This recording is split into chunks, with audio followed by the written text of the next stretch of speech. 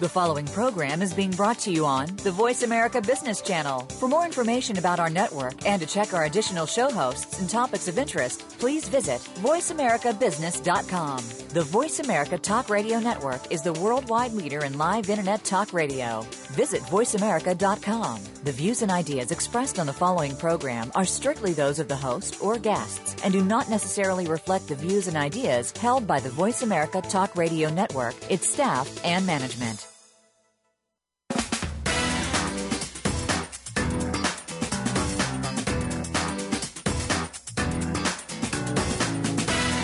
Welcome to the most nutritious hour of business talk all week. This is Coffee Break with Game Changers, presented by SAP. The best-run businesses run SAP. Your host and moderator is Bonnie D. Graham. You'll hear from the innovators who have learned to use game-changing technologies to shake up the status quo and help move today's businesses in new directions. Now, here's Bonnie D. Graham. Welcome, welcome, welcome. And if you want to run with the Game Changers, you're absolutely in the right place. Today's buzz, space.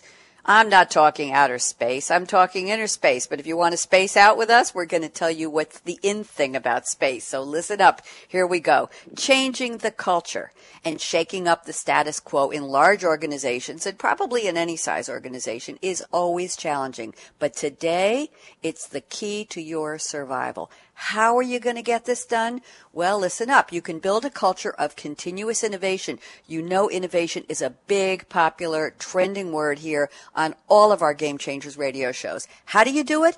You identify the right people, the right process, and the right space. There's that space word again. So here's a reality check. Think about it. You're working in a tiny cubicle with matching furniture. Everything's pink or gray and touchy-feely fabric, and you got halfway walls up. Are you going to be creative? I don't think so. Or you sit everybody down in a traditional conference room with those stiff, heavy chairs and the big table and the whiteboard. How is that brainstorming going to work for you and your people? Maybe not so well. Here's a hint. Your employees, your partners, and your customers need a stimulating environment. That's right. That's where the word space comes in.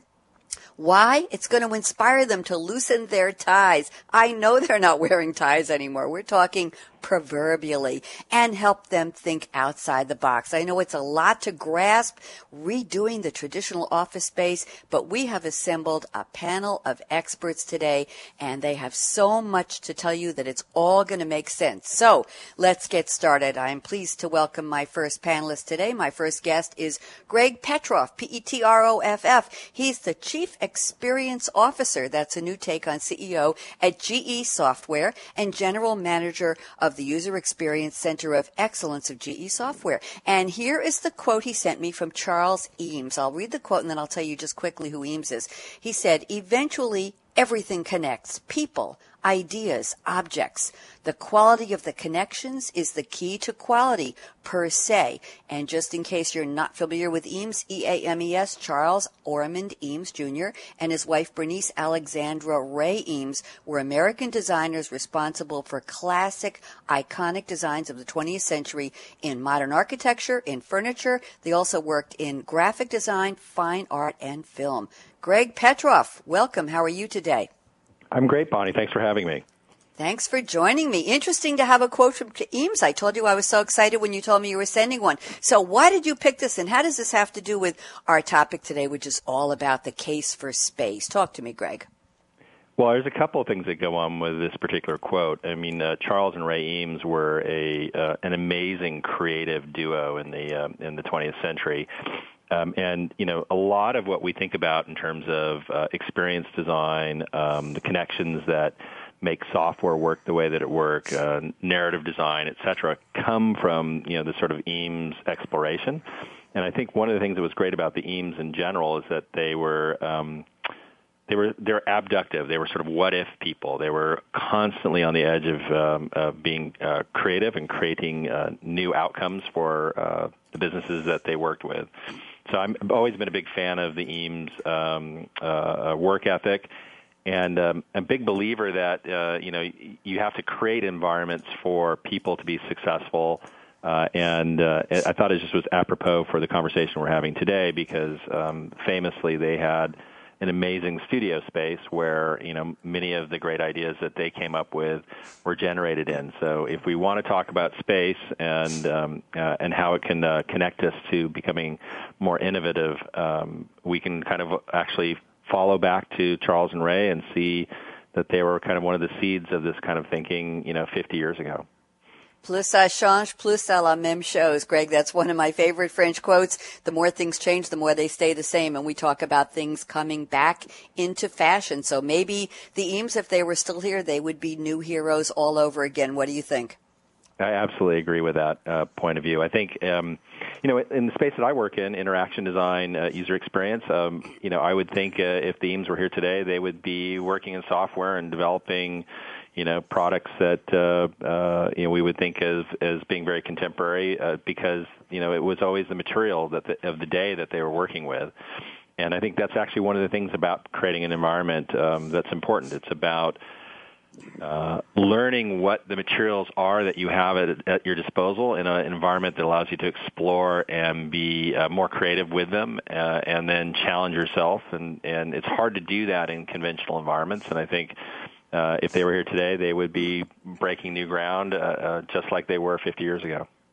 Interesting point, Greg. I just want to make a comment here. We see so much in the news and on TV shows a small business gets started in somebody's garage, you know who I'm talking about, or around a kitchen table or in a backyard or in somebody's basement, and they all aspire to that classy office space with a beautiful glass door and their name on the door and matching cubicles and a beautiful boardroom table. Maybe that needs to be nixed at the very beginning before they aspire. I hope those people, those startup geniuses, are listening to our show today, Greg, so they'll get an idea that maybe you need to spend your time, energy, and money designing a very different kind of space today. Yes?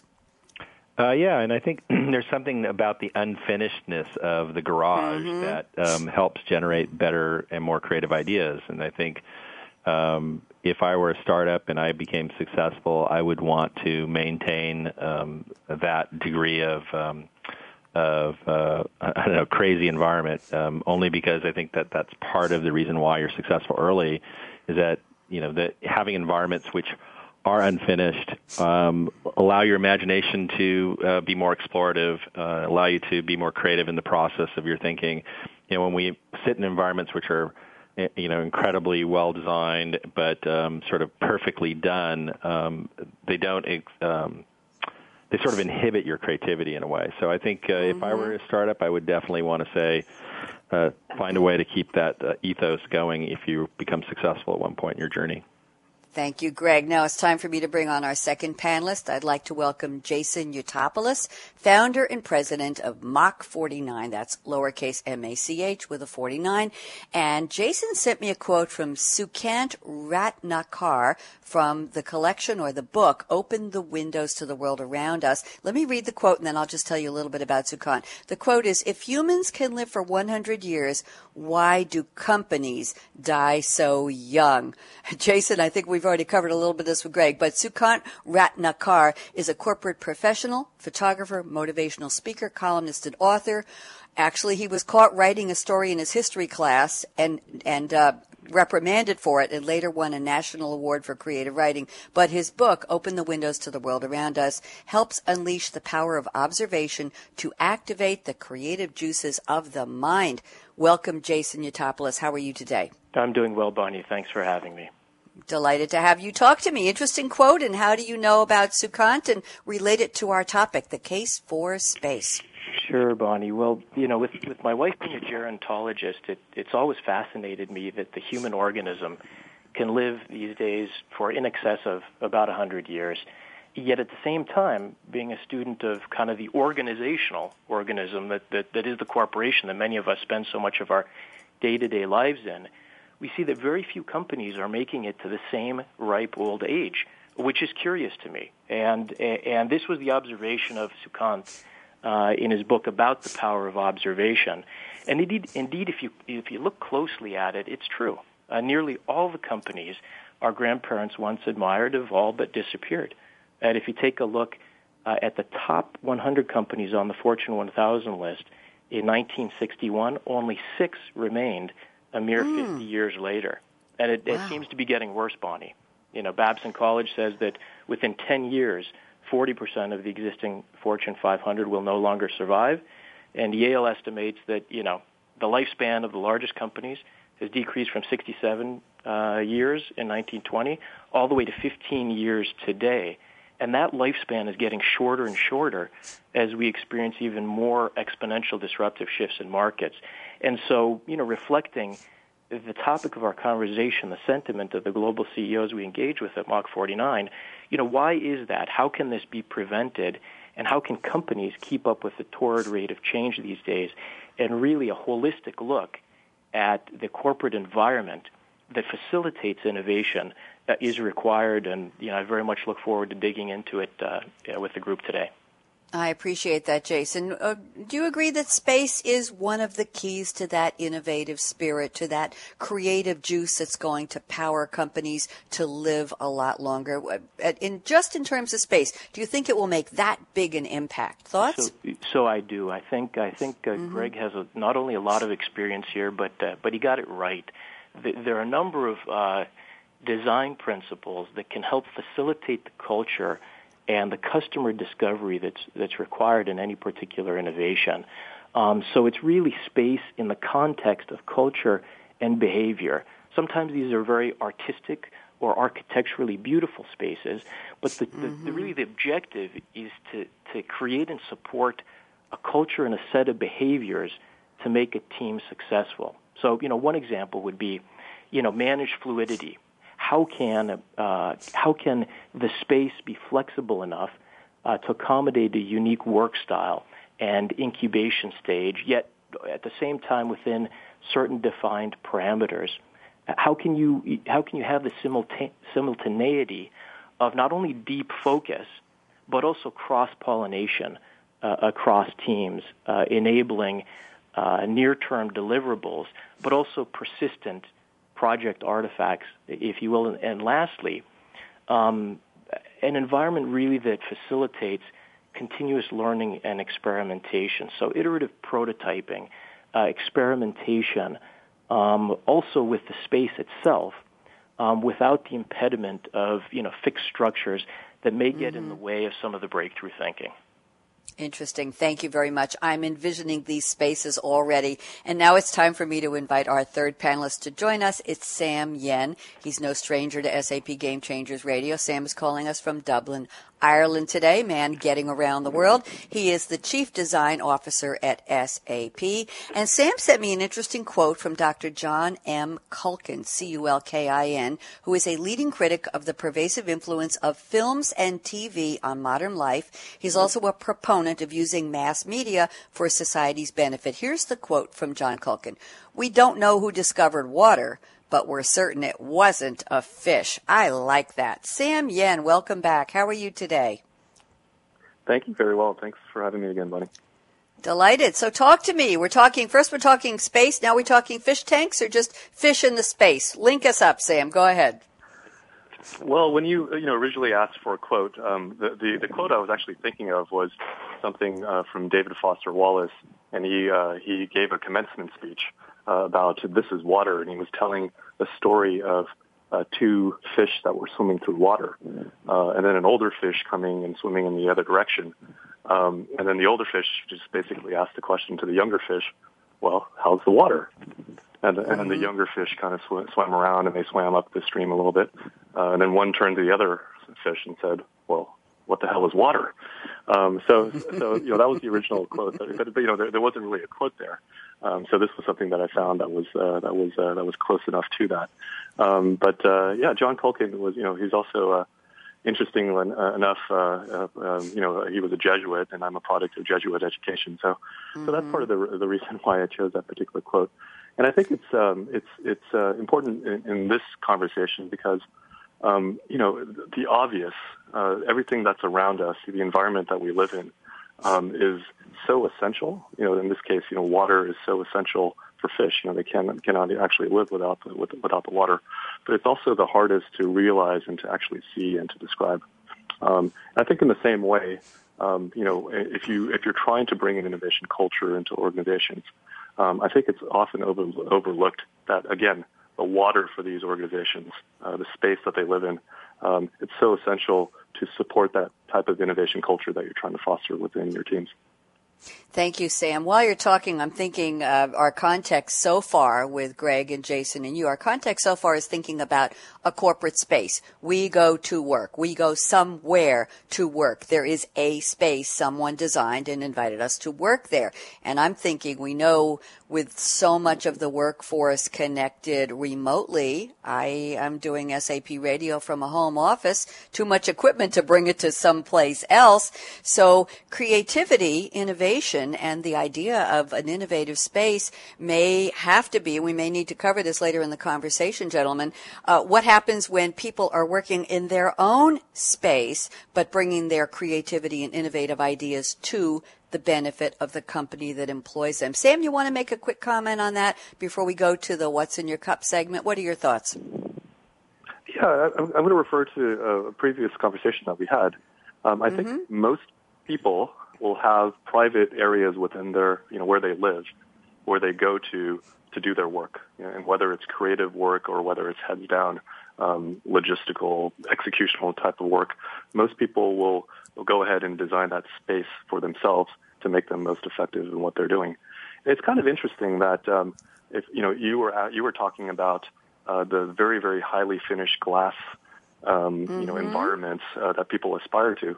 But if you look at how people set up their personal spaces, it's often not that at all. And it's often, what Greg and Jason were talking about, things that are a little bit rougher, unfinished, and really designed to allow them to optimize to allow them to be their creative self or to help them, stay focused on tasks.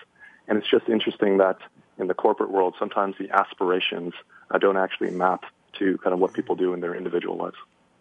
Thank you, Sam. Guess what? It's time for me to ask my panelists. Well, you're on Coffee Break with Game Changers. So, of course, I'm going to ask you what's in your cup right now, or what are you planning to drink after the show, hopefully for a celebration. Greg Petroff, where are you calling from, and what are you drinking? San Ramon, California, and I have a cup of Pete's Major Dickinson black coffee.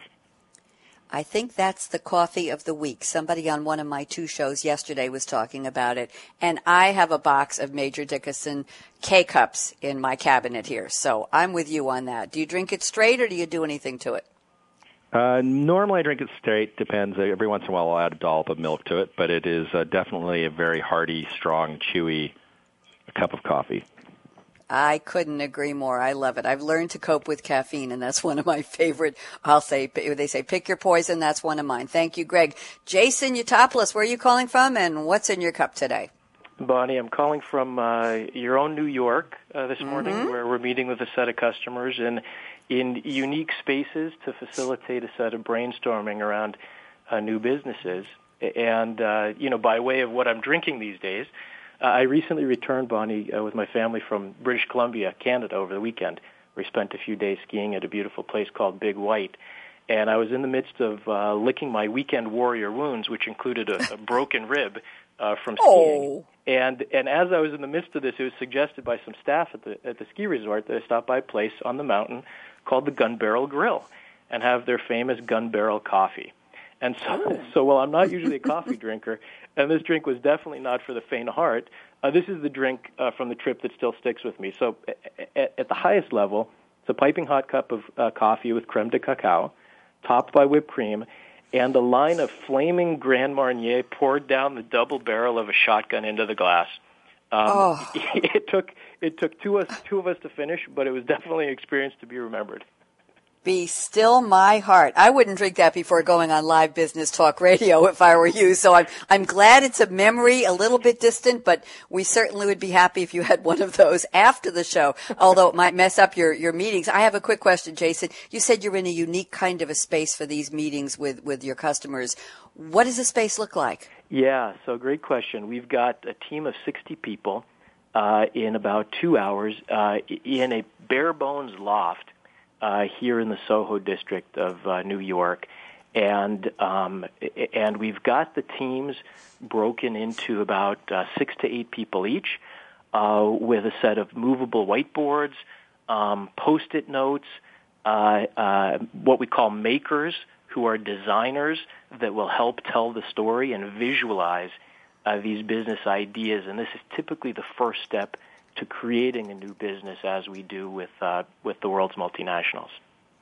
Thank you very much. Appreciate that. And Sam Yen, you're in Dublin, Ireland. I don't know what time zone you're in, but tell us what time of the day is it? And I can't wait to hear what you're drinking. So tell us, Sam. Well, it's the end of the day. It's the end of the business day. And I'm actually at an airport lounge in the family room surrounded by toys, kids' toys, because this is a quiet place to take a call. And, I think appropriately enough, I'm drinking Irish coffee. But I don't want your listeners to get the wrong impression. There's no whiskey in the coffee. I'm in Ireland, so this is Irish coffee. Well, thank you. I think you're in a very creative environment, but I don't want you to be hesitant about that whiskey, Sam, because we had a guest the other day on one of our early morning shows who admitted to putting Jameson in his morning coffee, and we just smiled and said, go for it. So whatever is, and we're happy to have you. And thank you so much. I know you're very busy traveling, and we're delighted to have you on board. Guess what? My three panelists are working so hard with our quotes and our setting up the topic and telling me what they're drinking. I'm going to give them a break. I'm speaking today with Greg Petroff at GE Software. Yes, that's GE. You know what that is. Jason Yotopoulos at Mach 49. We'll find out a little bit about that when we come back. And Sam Yen, our friend, the Chief Design Officer at SAP. Guess what? I'm still Bonnie D. Graham. I plan to be after the break. We're talking today about the case for space, disrupting the status quo with innovation. But you knew that already. Don't even think of touching that mouse, that app, that dial. When we come back, Greg Petroff. Get ready, Greg.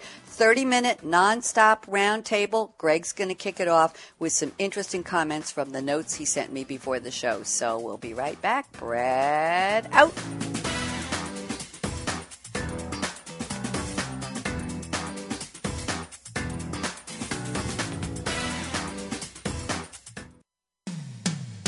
When it comes to business, you'll find the experts here. Voice America Business Network. The time for enterprise mobility is now, according to IDC. By 2013, over 1.19 billion workers worldwide will be using mobile technology, comprising 34.9% of the workforce. The impact of mobility on business is clear. Increasing numbers of business users are expected to handle critical tasks and decision-making in real time, no matter where they are. SAP and Sybase, an SAP company, offer mobile applications and underlying infrastructure with integration to SAP systems for secure access to business processes anytime, anywhere, and on any device. www.sap.com. When it comes to business, you'll find the experts here. Voice America Business Network.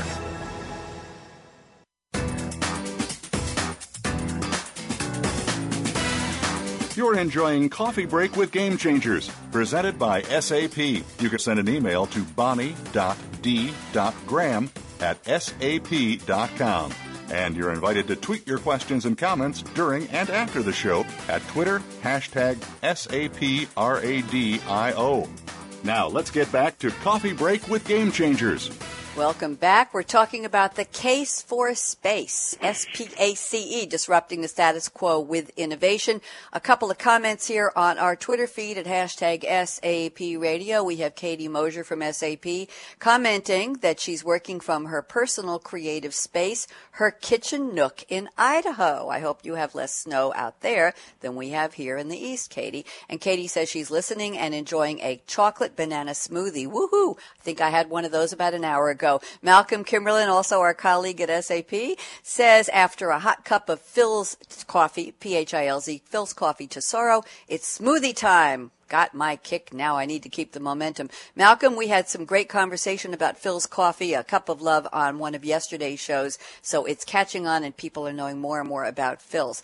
Now it's time for us to start our roundtable conversation. And I know Greg Petroff is happy to start this off. Greg, you're going to tell us something about GE Software in just a minute, but let me read these notes and then you can blend that in. You're talking in your notes you sent me before the show about creating the environment for teams to be successful. That's what our topic is. And you say to do this in an accelerated way, we need to do it exponentially, moving people away from thinking to an environment where they focus on making. Sounds fascinating. So, Greg, what do you want to tell us about your company? And then how do we move from thinking to making, and what does that mean? Talk to me. Sure. Well, I can't resist taking the moment to talk about Jason's comment about longevity of companies, and just say that the company I work for, GE, is the only original member of the Dow Jones, and has been on the Dow Jones since 1896. That's still on the Dow Jones. And part of it has to do about that is that the company keeps reinventing itself, every 10 years or so, and there's kind of a culture of reinvention. And I think it's apropos to talk about the topic we're talking today, because we're in the process of another transformation, and that transformation is being helped by accelerating innovation through changing the way that we work. I agree with Jason that longevity is an issue, and companies need to be taking this on as part of their perspective. And the acceleration standpoint, I think the big process that we have in a lot of organizations is that we do a lot of thinking before we do anything. And even in GE, we have, meeting after meeting, there are a lot of stakeholders. We sort out, we syndicate, we socialize, we write product requirements documents, et cetera. And in the process, we actually don't really learn anything. We learn what we know collectively at that moment, but we don't know what's going on with the world around us that's changing.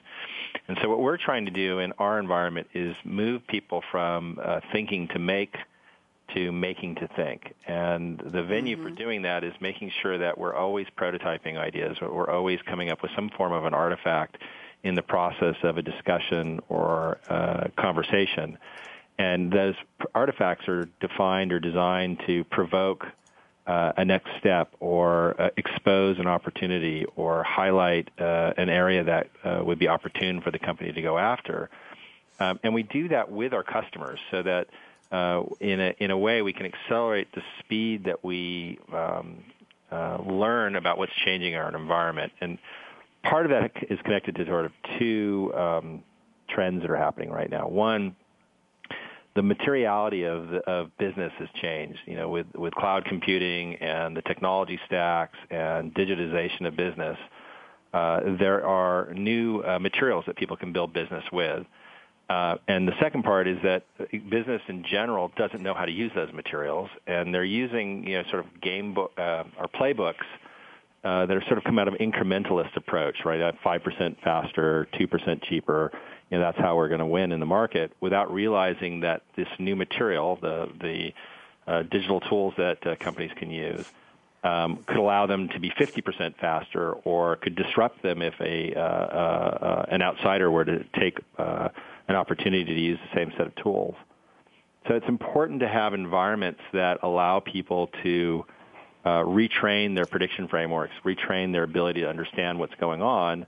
And the only way we know how to do that is to do it experientially, and to do that by making. And so we spend a lot of time in our creative environments, in our design center, bringing people together to explore this new sort of business environment through the process of creating prototypes. Okay. Jason Yotopoulos, Mach 49. What do you think about what Greg just said? Talk to us. Yeah, so I think Greg has it, pretty spot on. The pace of change these days is so rapid. We need to look no further than, say, Kodak or BlackBerry, who themselves pioneered new markets with technologies, but simply failed to change in the face of disruption. Or Sun Microsystems, DEC, AOL. The list goes on. But the pace of the market is requiring, on a regular basis, truly transformative shifts. I was with Columbia professor Rita McGrath the other night, in fact last night, who wrote the book The End of Competitive Advantage. And she outlines the shifts that they need to make, otherwise they face the threat of decline and extinction. So, when we look at the most innovative companies in the marketplace today, these are, frankly, offerings that they're bringing forward that could be brought forward by larger corporations, by way of example. And the question is, why do they not? I mean, you think about Airbnb and hospitality, or Dropbox in mail or packaging, Netflix in entertainment, SolarCity in energy, Uber in transportation. And what's fascinating to me about these is, while they may be technology-enabled, the innovation is not exclusively around technology anymore. As Greg alludes to, it's about other elements like business model innovation or new ways to go to market. And so, so in essence, one needs to fundamentally get into the marketplace and iterate prototypes to sense and respond with the purpose of learning quickly and validating customer desirability, as opposed to what's done traditionally, perhaps, with many of the large companies, which is the ethos around getting it perfect the first time. These days in the marketplace, there is no time for perfect. And we also, spend a lot of time with our customers focused on the notion that truly ideas are cheap. I mean, we're seeing a lot of very compelling innovation theater, but in the end, execution is the hard part. And we say it's best done by disrupting inside out. In other words, by an expert team of insiders and outsiders that leverages the unique assets and capabilities of a company that constitute, in fact, the unfair advantage in entering these new markets. And so a lot of these big companies are acquiring startups when instead there are holistic changes that can be facilitated by things like a shift in culture, which is assisted by a change in space, governance, the way you engage with customers, funding and development, which hopefully we'll have the opportunity to touch upon over the course of the call as well. We will. Thank you. Sam Yen, join us. Thoughts on what Greg and Jason have put on the table? Yeah, I think a lot of the things that we're talking about intellectually make sense, but it's really, really hard to do in a large organization. There's a professor at Stanford in the business school. He actually has a psychology background. His name is Professor Baba Shiv. And he talks about two psychological mindsets of people, and not just people, but organizations. And he says, like, the type 1 mindset, these are organizations that are fearful of making mistakes, right? But then type 2 mindsets are people that are fearful, and organizations that are fearful of losing out on opportunities. And I think the vast majority of us that work in larger organizations, tend to be more risk averse, the type 1 mindsets. So while kind of what we're saying, makes logical sense, actually kind of making sure that, we're able to drive that type of culture within our organizations is often, very difficult, because it really goes against sometimes, the mindset of who people are. The other point, maybe I just wanted to comment on Jason's point about ideas are cheap and execution is key. And I know that's something that, in Silicon Valley, the VC community talks a lot about that. But I just wanted to challenge that a little bit, in the sense that, I think, when cultures and organizations want to innovate, innovation, in my mind, has always been kind of a mixture of execution and creativity. And I would argue that a lot of organizations today have processes in place to innovate, to execute. We could argue that, that execution needs to be accelerated, and it has to be more rapid, and it has to be faster. But I think a lot of organizations actually kind of lack that ability to be creative. Maybe this is different kind of at the individual startup level or an entrepreneurial level, but certainly in large organizations, the organizational creativity and organizations' confidence, the confidence in their ability to be creative and to have processes of creativity and to be able to scale creativity, I think is also kind of an issue. So yes, execution is important, but also if you truly want to innovate, you have to figure out how to bring up the creative potential of your organization as well. Good point, Sam. Jason, you want to comment on Sam's comments on your comment? Yeah, no, I think it's a fair point, Sam. We find companies. In fact, I've sat with chairmen the past couple of months of multi-billion-dollar companies, and one gentleman told me, we don't have any creative or entrepreneurial people. And I said, well, that's interesting. Let's talk about that, because my experience is that there are sort of three archetypes of people in an organization. One are the folks that can take a big business and kind of squeeze the efficiency out of it, the folks that are generating the cash cow.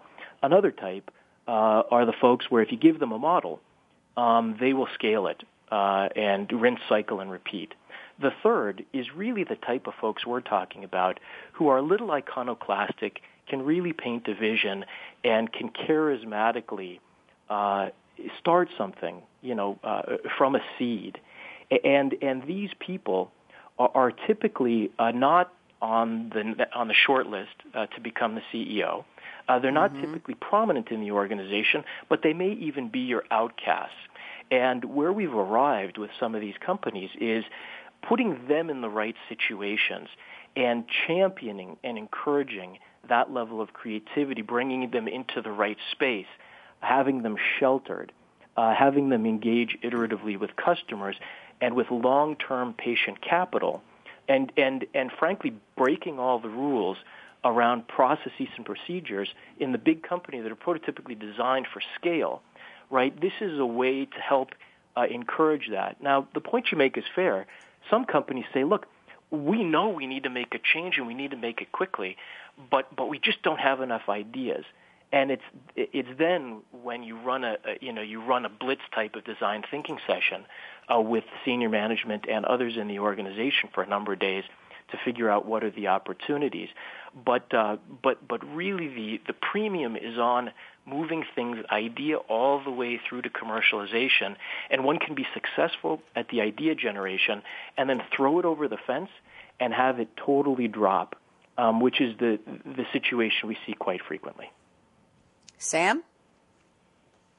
Totally agree with the innovation drops.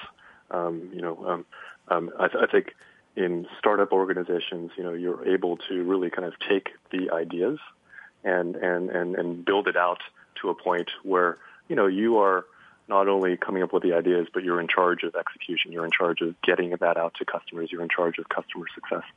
And certainly in large organizations, that often becomes siloed into different departments, and every single time you have to hand over a concept, that's when I think when Jason's talking about those innovation drop points, we see those occurring all the time. Greg Petroff, got to get you back in this. There's so much happening. What do you think? Well, I think there's been a couple of interesting points here that you have to kind of be mindful of each of them, right? We started with talking about space, and we've now moved into creativity and culture and then identifying talent, right? And so these all go hand in hand. For organizations that want to deal with the pace of change that, I talked a little bit about and Jason sort of more articulately elaborated on, you have to kind of tackle all of these things at the same time. Yes, creating the right space gives you the playing field or the environment for people to be creative. It creates the serendipity of connections so that the types of talent that Jason was just talking about can be more valued and can find a home. I mean, oftentimes the very type of iconoclastic person that Jason's talking about leaves the corporation because they don't see a career path in their as they move in the organization, or they get typecast as the ideas person but not the execution person. So creating an environment for those people to be successful. And then coupling the ideation with execution is really, really important. And I think part of creating environments where you bring people together, it's really about building multidisciplinary teams and really understanding what kinds of talent that you have and making sure that you operate in a sort of non-siloed way. And this all sounds really easy to do, but it's actually really, really difficult because it goes across career aspirations. It goes across usually deeply ingrained corporate culture around, how I succeed is by controlling an outcome. And now you're asking me to work in a kind of multidisciplinary way where I'm a partner or a participant in an outcome, but not necessarily the owner of an outcome. And so incentive models have to change in organizations to actually incent this kind of behavior to happen. But it's the flip side of it is it's actually much more rewarding work. So if you can do the work to sort of show people how it's done, and in GE what we've done is sort of created a new environment for doing this kind of work and are bringing people through it. And as we do, we sort of infect them with enthusiasm about how to do the work. It's going back out into the rest of the company as a whole. And so I think there's a process for bringing it, and I guess going back to the last point, it's when you get a team that can operate in an environment that encourages exploration, rapid ideation, but is also highly focused on execution and getting things done, people really, really gravitate towards it, and they enjoy it, and it actually makes work their life's work. And we've seen it can be a very strong and powerful transformation agent for companies. And part of, being successful these days is actually getting your people aligned towards an outcome. And these kinds of environments and these kinds of techniques are just fantastic at doing that. Thank you. I want to talk about something else. We've covered a lot of territory here. I'm looking at the notes from Greg and Jason and Sam. We've covered a lot of what the three of you sent me in advance, but there's one thing I don't think we've talked about. Talked about the people involved in the innovation process and the layers of companies, and we've talked about everything from startups to large established organizations and the organizational life cycle, but we haven't talked about the actual space. What does the innovation space look like, and who is charged with setting it up or resetting it up? So Sam Yan, I'm looking at your points here. You say make the facilities organization shine. We can't talk about a facility and a structure and a design without thinking about somebody is tasked with making it happen. And Sam says when you create an innovation space, the facilities team may be resistant because you're challenging their status quo. You're stepping into their domain. So Sam says highlight the facilities team and showcase them, and guess what? Make them heroes. So Sam, you want to take us through a little bit of this actual process of redesigning the space? How do you get the right people on the facilities team to get the right innovative space? Talk to me, Sam.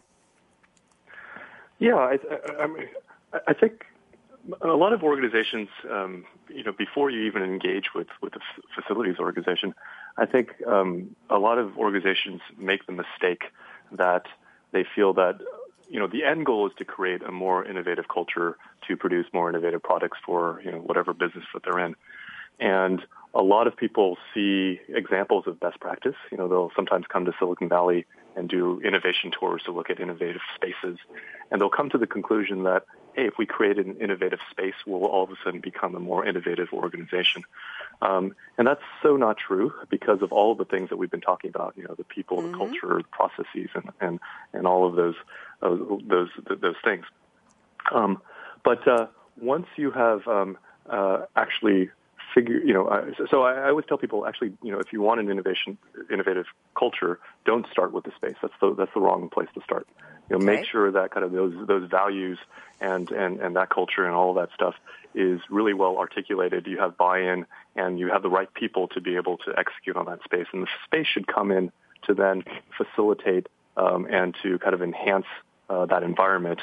But underneath, it's at the end of the day, it's the people, the mindset that really matters. Now, once you're able to kind of figure out what that, how you actually want that space to enhance, the actual teamwork and the team culture, it takes a while to get the facilities organization to buy into what you're doing because there's usually a misalignment of goals. Facilities organizations are also kind of measured by their own KPIs, and oftentimes it's all about kind of making sure that they stay under budget and are able to go according to usually the innovativeness of the teams is not part of the facilities mandate.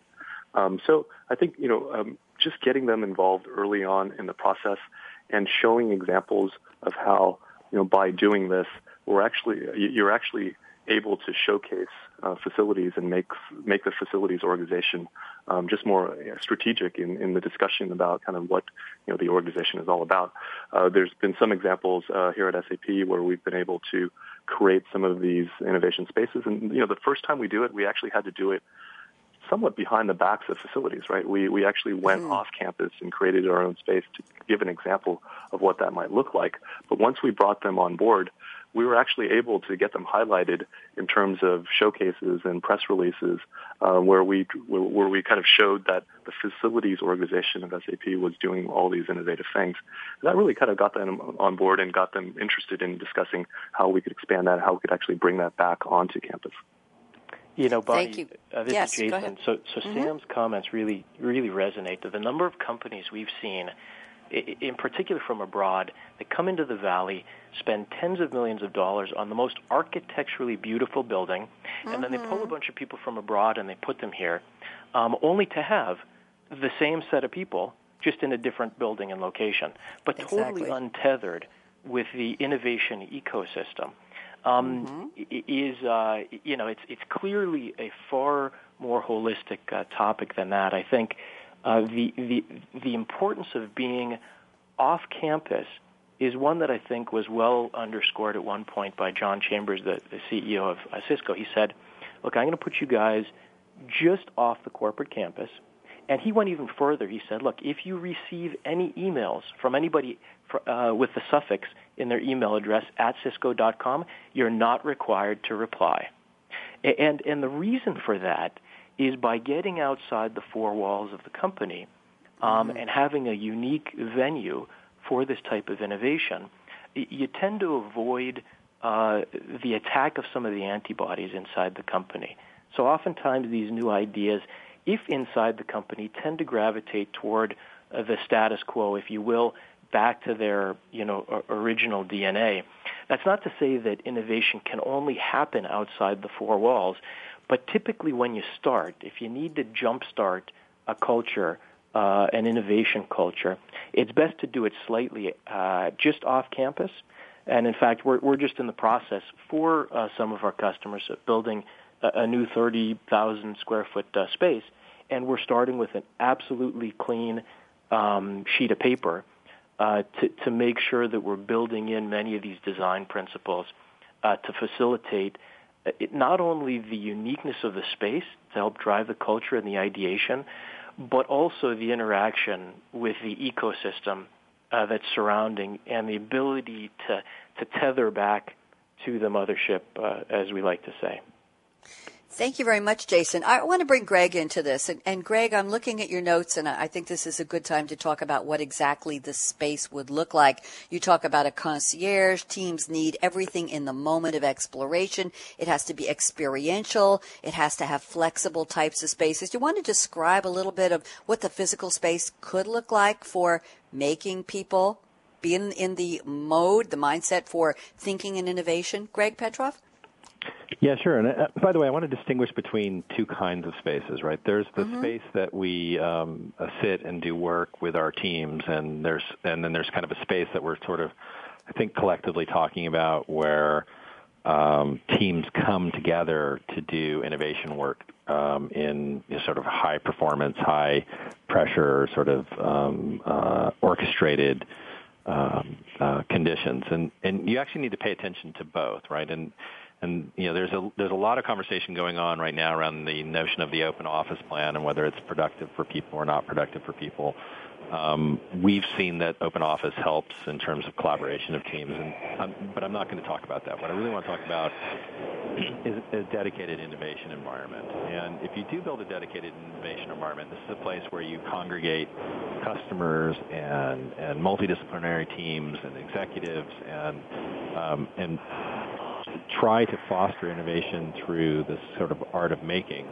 There are a couple things that you have to kind of do to get it right. And from our perspective, we've learned a couple things along the way. One, the notion of a concierge is actually really important because people come and what you want to do is you want to allow the people who are in the process of thinking of new ideas and being creative to have no obstacles in their ability to do that work. So from the moment that they start, let's say they come for 3 days or a week or even one day, from the moment they start to the moment they finish, everything that they need to be successful sort of magically appears. If you can do that, it allows the sort of train of thought to continue, the seed to not be disrupted, the teams to participate in a high energy way. And so that's kind of an important piece of the puzzle. The second part of it is, this notion of impermanence or changeability, and you mentioned this earlier in the conversation, Bonnie, around the garage, right? And creating a space that people have permission to change is actually part of the game. It allows people to feel more creative. It sort of incents people to challenge their own convictions when they're enabled to actually physically change the environment. So flexible furniture, the ability to change wall locations, things like that sound, like, oh, isn't that cool? But it turns out it's actually functionally important for getting teams to work in the right way, because it enables them or gives them permission to be, more expressive, more broadly, more capable. And then, so that's around flexibility. And then you need different types of space. And so it's not just one kind of environment. When you do innovation work, it can be very exhausting, especially when you're a team orientation. And it can also be very challenging from an interpersonal standpoint. You have different personalities. You have people that may be stuck on an idea, very connected to it and unwilling to move, and others who are maybe being unproductive. And so you need to create places where they can be very intense, and then you have to create environments where it's like a living room or a place where you can unwind, and you have to facilitate knowing when to move people between those kinds of spaces based on the flow of a workout so that they can be as most productive as possible. So if you can do that, then you can actually manage multiple groups at the same time. You can manage energy at the same time, and you can get people through that period of their visit or their participation in a ideation or making session to maintain their energy through the entire experience and exit that experience with something that's really tangible and an action plan and know exactly what they need to do. And that's the trick. If you just bring people to, like, a, quote, creative place and set them about, people will drift. They may not find what they're looking for, and they may leave thinking the experience was great, but they don't have an outcome that they can take with them. That's a miss. So in doing these kinds of environments, it's actually, very important. It is highly connected to culture. So, one thing may work in the SAPs of the world and may not work in the GEs of the world, and vice versa. And you have to be willing as a staff that operates these kinds of environments to constantly be iterating in them, inserting new ideas into it, changing the status quo, so that you can find that rhythm that allows real innovation to happen in a way that helps transform your company. Thank you very much. And guess what? I'm hearing a lot of noise, but we're trying to keep going here. It's time for our predictions round. We're skipping our break because we're almost out of time. I've got 5 minutes left to the end of the show. So, Greg Petroff, I'm going to impose on you for 1 minute of predictions. If we met again in, let's say, the year 2020 or any time in the future, what would we be saying about the case for space? What kinds of changes and advancement would you see in big companies, little companies, whatever your purview is? So, Greg Petroff, 1 minute for predictions. Why don't you start us off? Go ahead. Well, our spaces will be instrumented, so they'll know what we're doing and how we're performing, and they will give us feedback on how we're doing, and that will be actually very useful for us to tune and highlight how we work. And our spaces will be persistent, which means that whatever we do in those environments, the space will remember what we're doing, and if we return another day to that space or another space like that space, and we feel like we need to start from where we left off, the environment will be able to recreate where we were and play it back for us. So space will become a much more active participant in our innovation practice. I like that, like the sleep number bed, except you have to keep pumping it up every couple of weeks. Thank you very much. Jason Yotopoulos, I'm giving you 1 minute for predictions. What do you see in the future, Jason? Go ahead. Sure, Bonnie. So industry lines continue to blur. So the game has definitely changed. The life cycle of the largest companies will continue to shorten. As a result, they'll start to evaluate their structures, perhaps moving increasingly toward a loosely tethered federated collection of affiliated companies under one umbrella for purposes of agility in response to significant market shifts. but at the same time looking to institutionalize these innovation processes and build a capability for new business building. They'll need to increasingly attract these iconoclastic startup employees that we talked about and bring meaningful work to them. And by way of space, they'll move from co-working spaces to co-innovation spaces where companies from different industries sit side by side for purposes of cross-fertilization, accelerated learning, also participating closely with customers and partners. And lastly, we think many of these companies will be increasingly moving in the direction of social ventures by way of their innovative creations, taking responsibility for many of the issues we see globally these days. Thank you very much, Sam Yen. I saved 1 minute for you. Prediction, Sam, how far in the future can you see? Go ahead. Look, I'm going to take an optimistic view. In the future, hopefully we won't have to call these spaces innovation spaces. Number one, that's pretty presumptuous and puts a lot of pressure on the people that are in the spaces to quote-unquote innovate. And second of all, hopefully, these won't be places where people go to be innovative and then go back to their daily lives and do things in the status quo. But this will just kind of emerge as the environment that everybody works in the future. Thank you very much. And you know what? I have a prediction, and it's another announcement.